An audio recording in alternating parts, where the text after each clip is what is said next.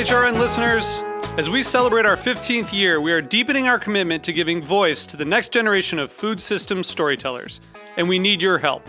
Our internship and fellowship programs help activate new possibilities for underrepresented and underestimated young people through experiential journalism, audio engineering, and production training. Through these unique programs, HRN helps food equity stewards build essential workforce readiness skills that expand their potential and foster economic mobility. Please consider supporting these critical programs. And with a minimum donation, you can be entered to win a dinner for two at an amazing restaurant in one of 8 cities and tickets to a concert at a great venue in one of those cities. We have incredible partners across the country who have donated, as they also share our passion for helping to educate the next generation of food systems storytellers. Check out heritageradionetwork.org/15 to donate and enter to win today. That's heritageradionetwork.org/15 to donate and enter to win today. And make sure you donate before March 31st. Thank you. This program is made possible thanks to the generosity of our listeners. Show your support at heritageradionetwork.org/donate. This week on Meat and Three, we're looking at things that have changed and things that are still in flux. From mothers balancing new lifestyles to the social stigma surrounding pumpkin spice. You got rid of the star rating system and talked about, I'm not going to use the word ethnic when I talk about food. They recognized that safety was our motivation, and they were very receptive to the changes, understanding what we were trying to accomplish. A cupcake or a piece of bacon or a glass of rosé is not inherently gendered. Tune in to Meat and Three, HRN's weekly food news roundup, wherever you listen to podcasts.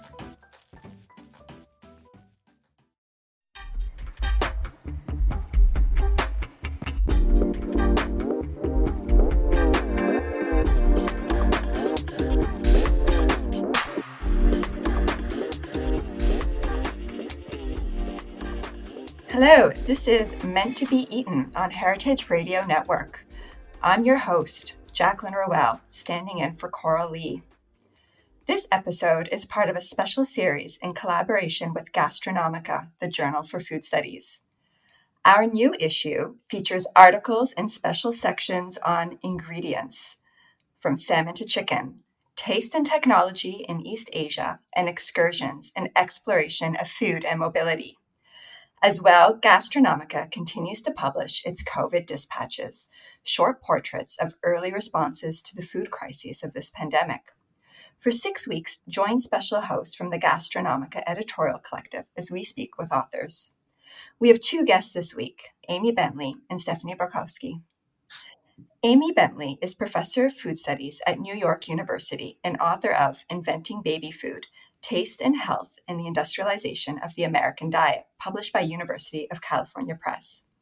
Her current research projects include a history of food in American hospitals and the meanings and uses of food production in religious communities. Stephanie Barkowski is a master's student of food studies at New York University. She holds an undergraduate degree in history from McGill in Montreal. Her current research explores the relationship between food and power in colonial relations. Thank you both for joining us, and welcome to the show. Thank you. It's great to be here, Jackie. Thank you for having us. Amy and Stephanie, we're here to talk about the Food and COVID-19 New York City Archive, an online collection that you discuss in your new article in Gastronomica on mapping the pandemic's effect on food in real time. So please tell us a little bit about what you do and how you started the archive. What is the collection about, and how did it come about? It came out of a food history graduate seminar I was teaching in the spring of 2020.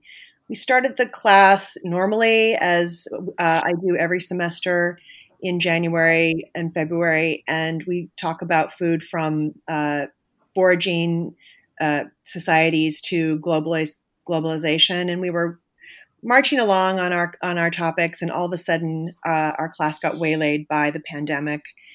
And NYU closed its in-person classes, sent everybody home, and we started our classes online and started the rest of the semester to hold classes via Zoom. the students had weekly papers and a final research project to do. And at some point, it just seemed so silly not to be talking about the pandemic and not to be talking about food, since it was so central to what was going on. So I let the students write about food and COVID for their weekly responses and also for their final research projects. And out of that turned such interesting information. I just thought, we've got to do something with this. And I realized that what was going on is we were collecting data. We were collecting primary documents, first-person narratives, accounts, visuals, recipes, news articles that could be useful for people down the road to study this current moment of food during COVID-19. So that's the origin of the idea. And from that, we decided to make an archive, and it just went from there. Stephanie, something to add to that? Oh, yeah, just to add on to that. So I was in that class, and it was really a great opportunity to be able to reflect on what was happening. And that is how you said, Amy, that how the archive really came about. So, the archive now has a lot of those submissions that the students had written, but it also has submissions from the public. And if I can just put out there, the website where people could submit now is wp.nyu.edu/food and COVID-19. And, it's just made up of photos and reflections from people's experiences with food during the pandemic. Right. As Stephanie mentioned, she was in the class and was also already doing some research for me on another project. And so at the end of the class, I got a little money from the Association for the Study of Food and Society, ASFS, as well as some support from NYU to continue the project, the collecting and curating of the data through the summer. And so Stephanie came on to help with that project. And we're continuing it through the fall. We'll assess at the end of December, see where we are, and then make a plan for 2021 if need be. Fantastic. Thank you. Now, before you tell us a little bit more about the kinds of items and stories that you're archiving, let's talk a little bit about the process of collecting more broadly. So why is it important to collect at a time like this? And how does this current moment of crisis connect up to food history? And, what do you see as the role of the historian, the food historian at this time? These are great questions, and the pandemic really made me think about this. I'm a historian. I like to look at events that happened in the past. I look at documents that have been collected in archives and newspaper archives that other people have curated and collected. And this was a moment when I started to think of myself as a collector, as a curator. I thought, this moment is so intense, especially in New York City, when in March and April, you were seeing the numbers just skyrocket. And we were the center of the pandemic. And it was really frightening. And I remember writing some emails to a listserv and talking with the students. It was just clear we were all so palpably affected. I thought, this is such an important moment, and we're going to forget these feelings. We're going to forget what we did and what we felt. And I, as a food historian, felt like, this is my moment. I can contribute to the historical record by gathering these images and narratives and feelings so that people down the road, as I said, can understand this moment more viscerally. Thank you. Thank you, Amy. Now, what kinds of materials are you finding and collecting? So broadly speaking, who has contributed them so far?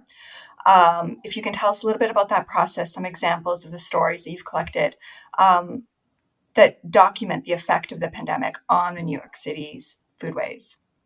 Sure. I'm happy to respond to this. So the kinds of materials we're looking for really range.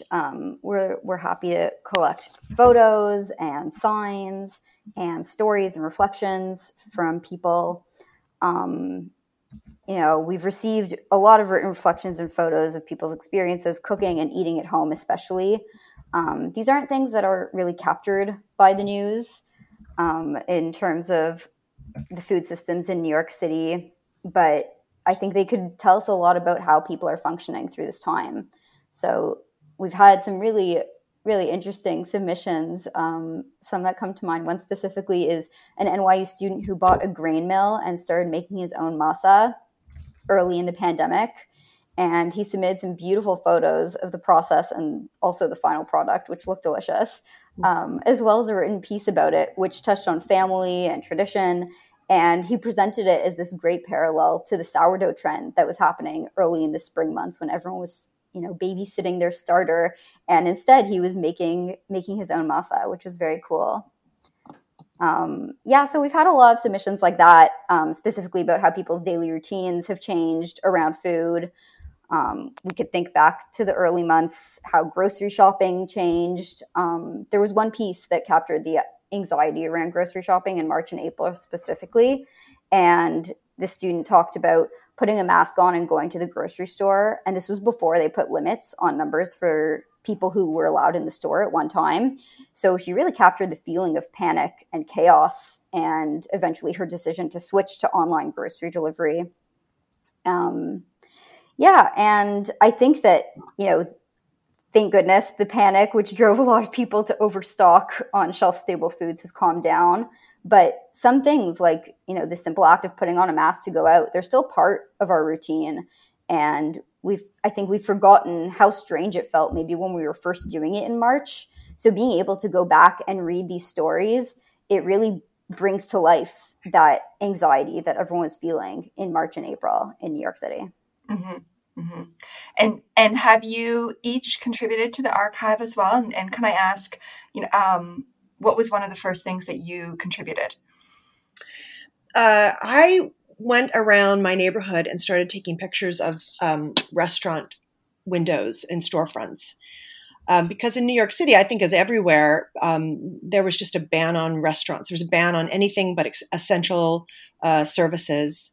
And at first, restaurants eventually started doing takeout and figuring their way through the pandemic. But in the beginning, it was just like a ghost town. And I remember walking through the streets of Greenwich Village, taking pictures of the window fronts with the signs. We're closed for now, but we're going to come back. Every sign seemed to have a heartfelt message to the public, like, we're in this, but we're going to get through this.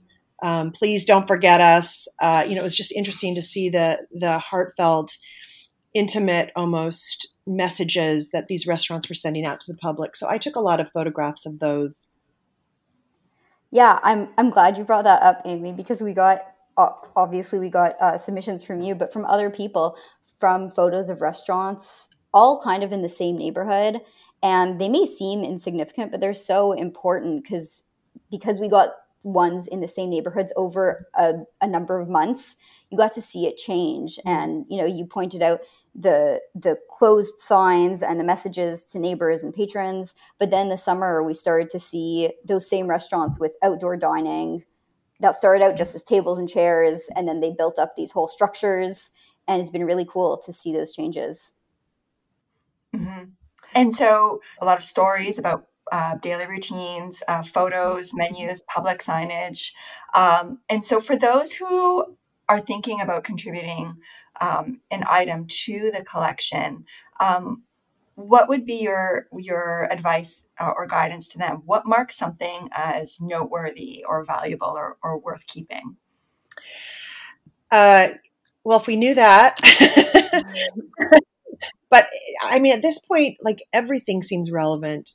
Receipts, menus, photographs, pictures of one's own meals that they're making, empty grocery store shelves, outdoor dining venues. I just took, maybe this is getting ahead of things, but over the November 3rd and 4th with the election, the city was terrified. People were worried about violence and unrest depending on the results of the election. And so I went around and I took pictures of those restaurants, again, that had now boarded up their storefronts with plywood because they were afraid of what might happen. But yet there were still signs on the front of the door, "We're open, come in, open."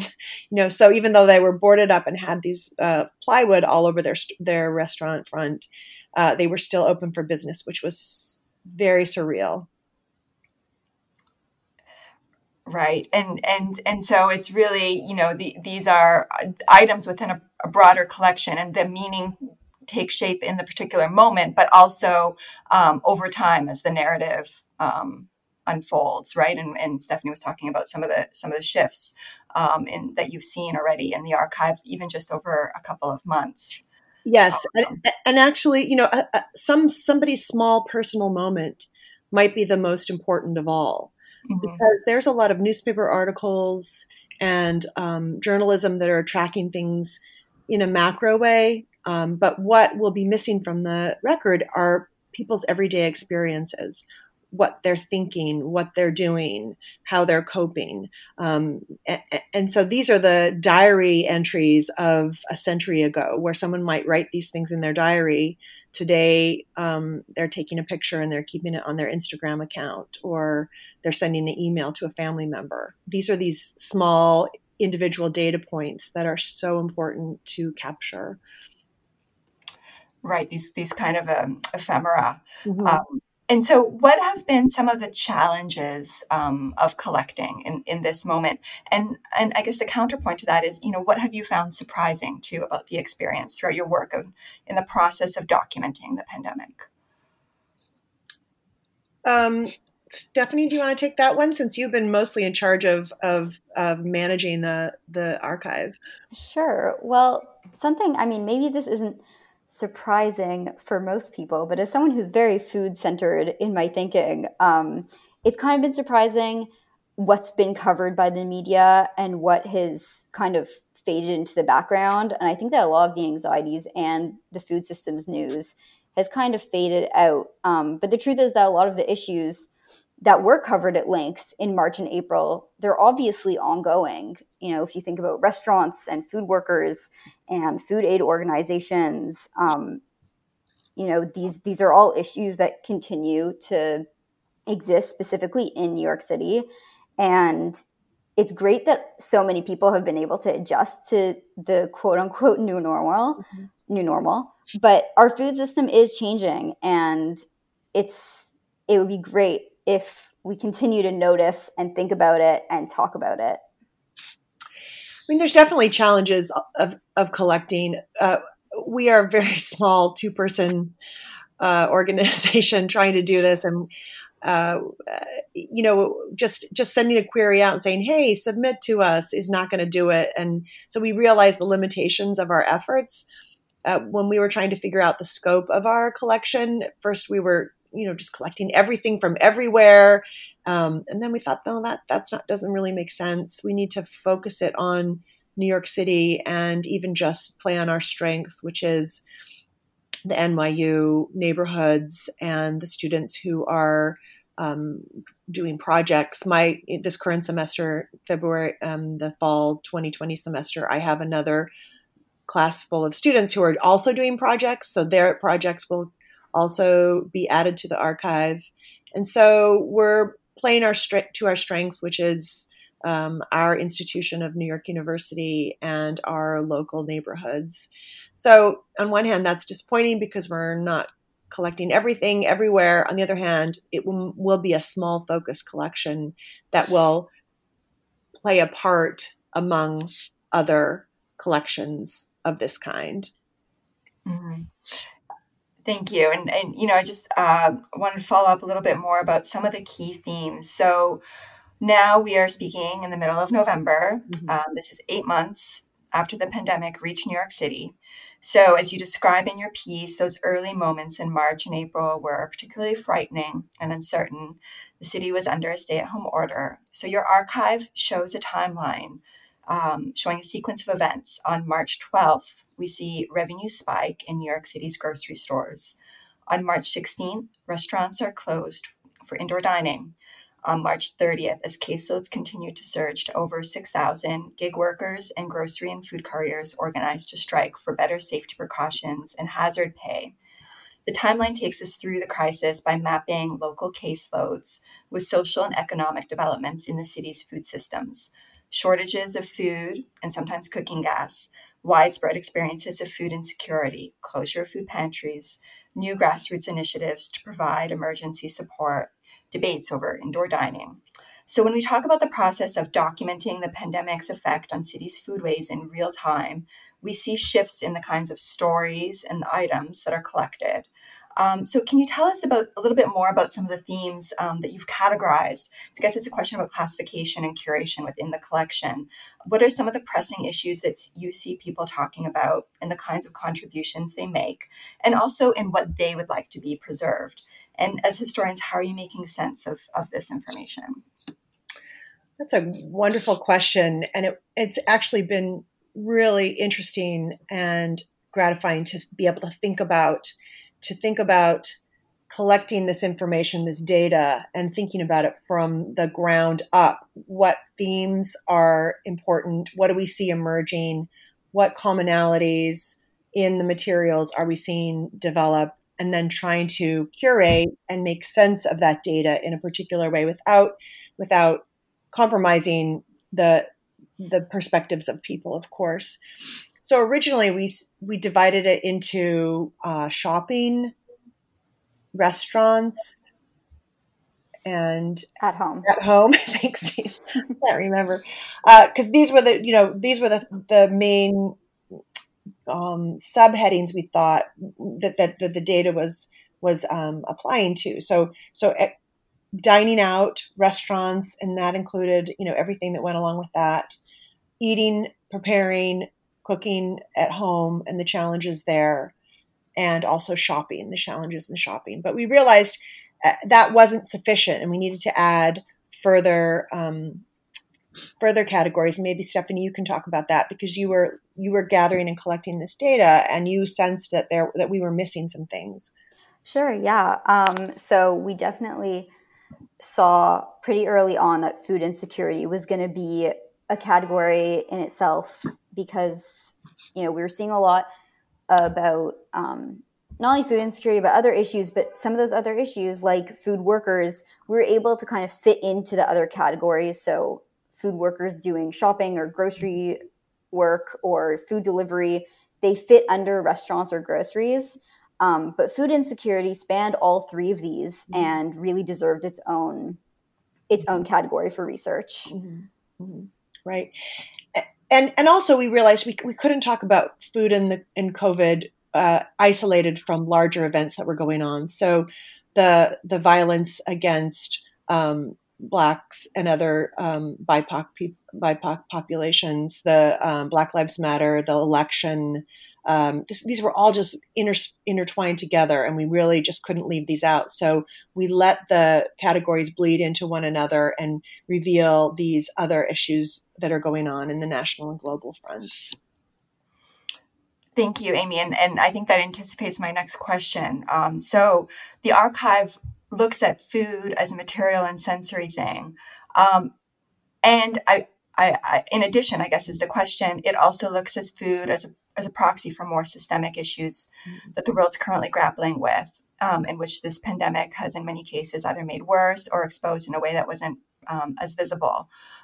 So can you comment, and then we're going to take a short break, but before we do that, can you comment a little bit on balancing, the food as materiality or sensory object and its form of representation in a digital space versus, food as a proxy for more systemic issues?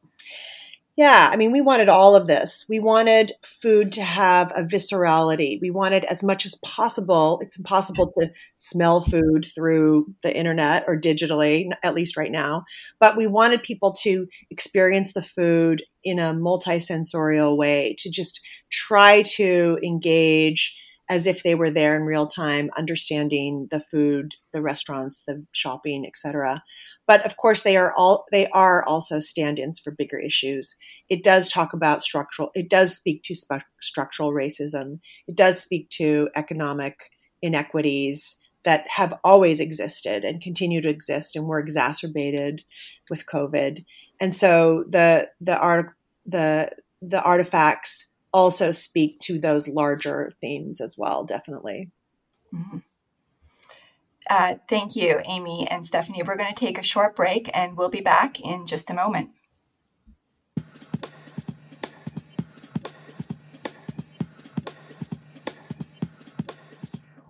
All of us at HRN have been keeping busy despite working and recording from home. This fall, we're proud to announce new shows on the network that each bring important and enlightening stories to listeners around the world. While the world is in turmoil and the future of our country is uncertain, there are certain constants that help keep us going. For us, food and storytelling are essential. While we can't come together in person, food podcasts from HRN can provide a virtual table we can all gather around. Bringing exceptional stories to your ears and keeping you informed on the ever-changing political and environmental issues of our time is integral to our mission. At a time when the world around us is rapidly changing, HRN is committed to being here for our listening community, and we need you to be here for us. Join our table and help ensure the future of food radio by becoming a member of HRN. Go to heritageradionetwork.org/donate to make a contribution. Check out the latest additions to our lineup while you're there. You can see all of our series at heritageradionetwork.org/new shows. And we're back. This is Meant to Be Eaten with Jacqueline Rowell in for Cora Lee, talking with Amy Bentley and Stephanie Brokowski about their article, The Food and COVID-19 New York City Archive, Mapping the Pandemic's Effect on Food in Real Time, available in the current issue of Gastronomica, the Journal for Food Studies. Just a reminder to our listeners that this digital archive is accessible to the public at wp.nyu.edu/food and COVID-19. So, Amy and Stephanie, we've been talking about the development of the archive over time, some of the shifts that have happened in the way that the scope of the archive has been narrowed. Question about representation. What does the archive represent, and what are some of the gaps or silences that you see in the archive at this particular moment that you're looking to attend to, in the coming weeks? Mm-hmm. There are big gaps, and this is unavoidable. It would be wonderful, for instance, to have equal representation of things from all 5 boroughs, if we're talking about New York City, as well as the larger metropolitan area, so Jersey, Connecticut, Long Island, other parts of New York. But that's just not. This is the mantra I use with my kids. I'm doing the best I can. We're doing the best we can, mindful of the silences that do exist. So there's not a full geographical representation.